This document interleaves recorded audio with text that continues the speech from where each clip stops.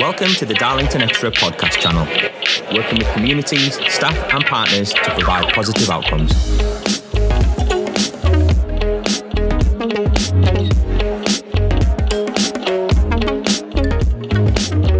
Hello and welcome to the Darlington Xtra podcast. I'm Martin Webster, Workforce Development Manager for the People Group, and we're doing a bit of getting to know teams and adult services.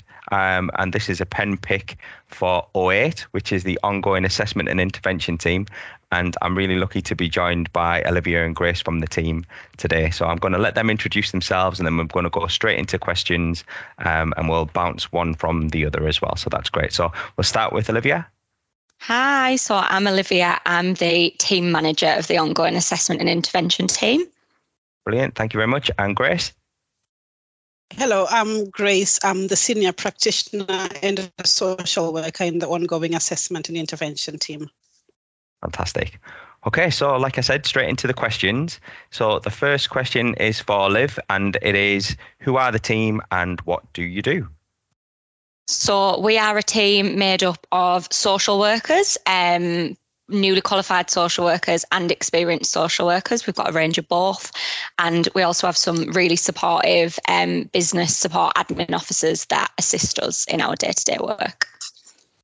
Fantastic. So what kind of things do you do? What are your core functions and how do you do it? So we are a team that work with adults over the age of 18 with a range of different needs, usually that come from a physical health issue, and we support them with their long-term and ongoing care and support needs. And that includes lots of different things like supporting hospital discharges, supporting crisis in the community, completing safeguarding work with people, and ongoing support planning for whatever might be important to that person and their family and carers.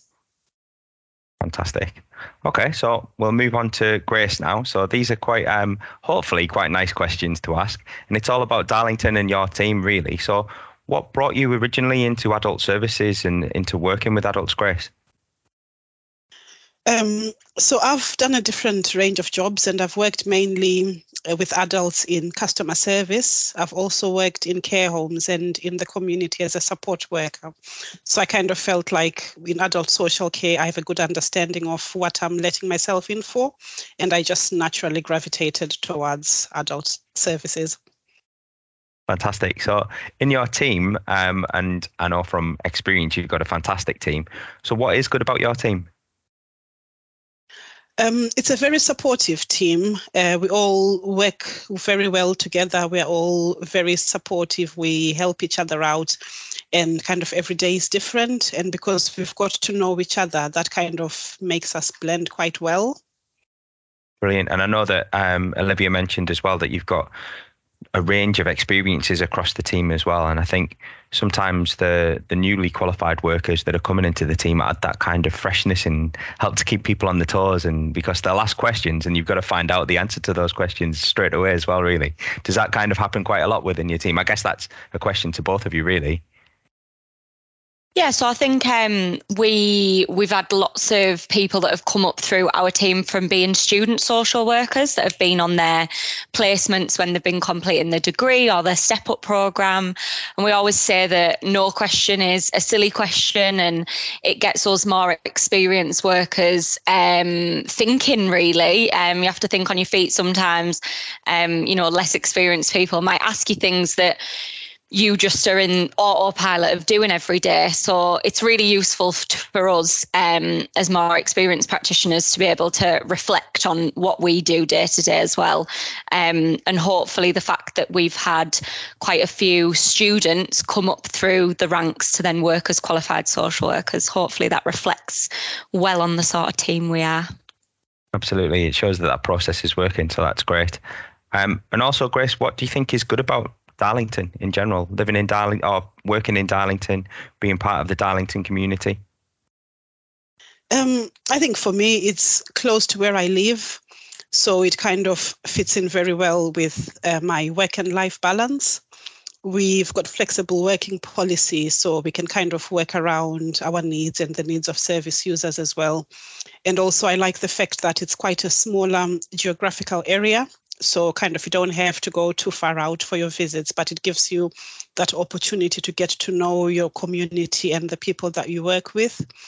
And I've built quite good working connections with my colleagues. So that works very well for me. And Darlington is getting more diverse and inclusive. And the local authority itself has a very good annual leave and staff benefits. So that's quite good. Brilliant, yeah. And I think that's quite consistent to what a number of teams are saying as well. They talk about some of the good things that Darlington as a local authority offer. So it's really positive to hear you say that as well. Okay, so back to Olivia on this one then. So whereabouts are your team based, and who do you work with? Who are your key partners and that kind of thing? So we are based at the town hall now, quite recently. We've got an office there. In terms of who we work with, multi-agency working is a key part of what we do every day. So that includes your voluntary organisations. People in Darlington might be familiar with places like We Are With You, the 700 Club, Age UK, Citizens Advice, Humankind. They're all voluntary organisations that support in the statutory sort of social work that we do. We also work really closely with our health colleagues, and that includes everybody from the hospitals to our GP surgeries, district nursing services. We also do lots of internal multi-agency working. So within Darlington Borough Council, we work with housing, we work with probation, we work with our occupational therapy colleagues. So as I said, it's a really key part of what we do, and I think it's the key to us being successful in supporting people.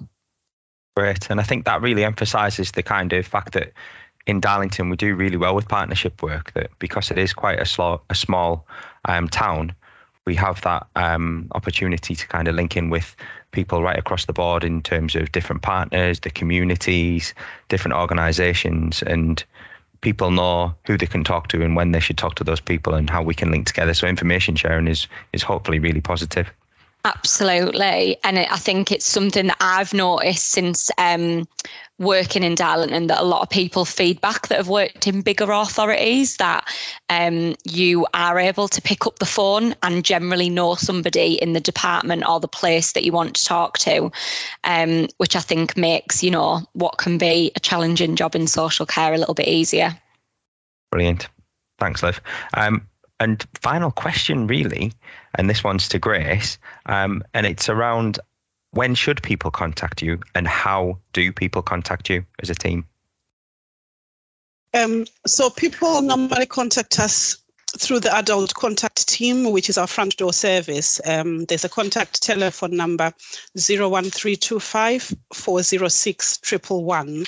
People can self-refer, or they can be referred in by other organizations. The referrals get triaged by the Adult Contact Team because we support people with needs that arise from sort of their physical health and they're requiring long-term support. So they'll be able to triage them accordingly and self-direct them to our team if need be. Brilliant. And that's a quick whistle-stop tour of our OAIT team, our ongoing assessment and intervention team. And for more information, you can contact through the Adult Contact Team, or you can link in with us directly. Brilliant. Thanks, everyone. Cheers. You've been listening to the Darlington Xtra podcast on our Darlington Xtra podcast channel. For more great content, make sure you subscribe now.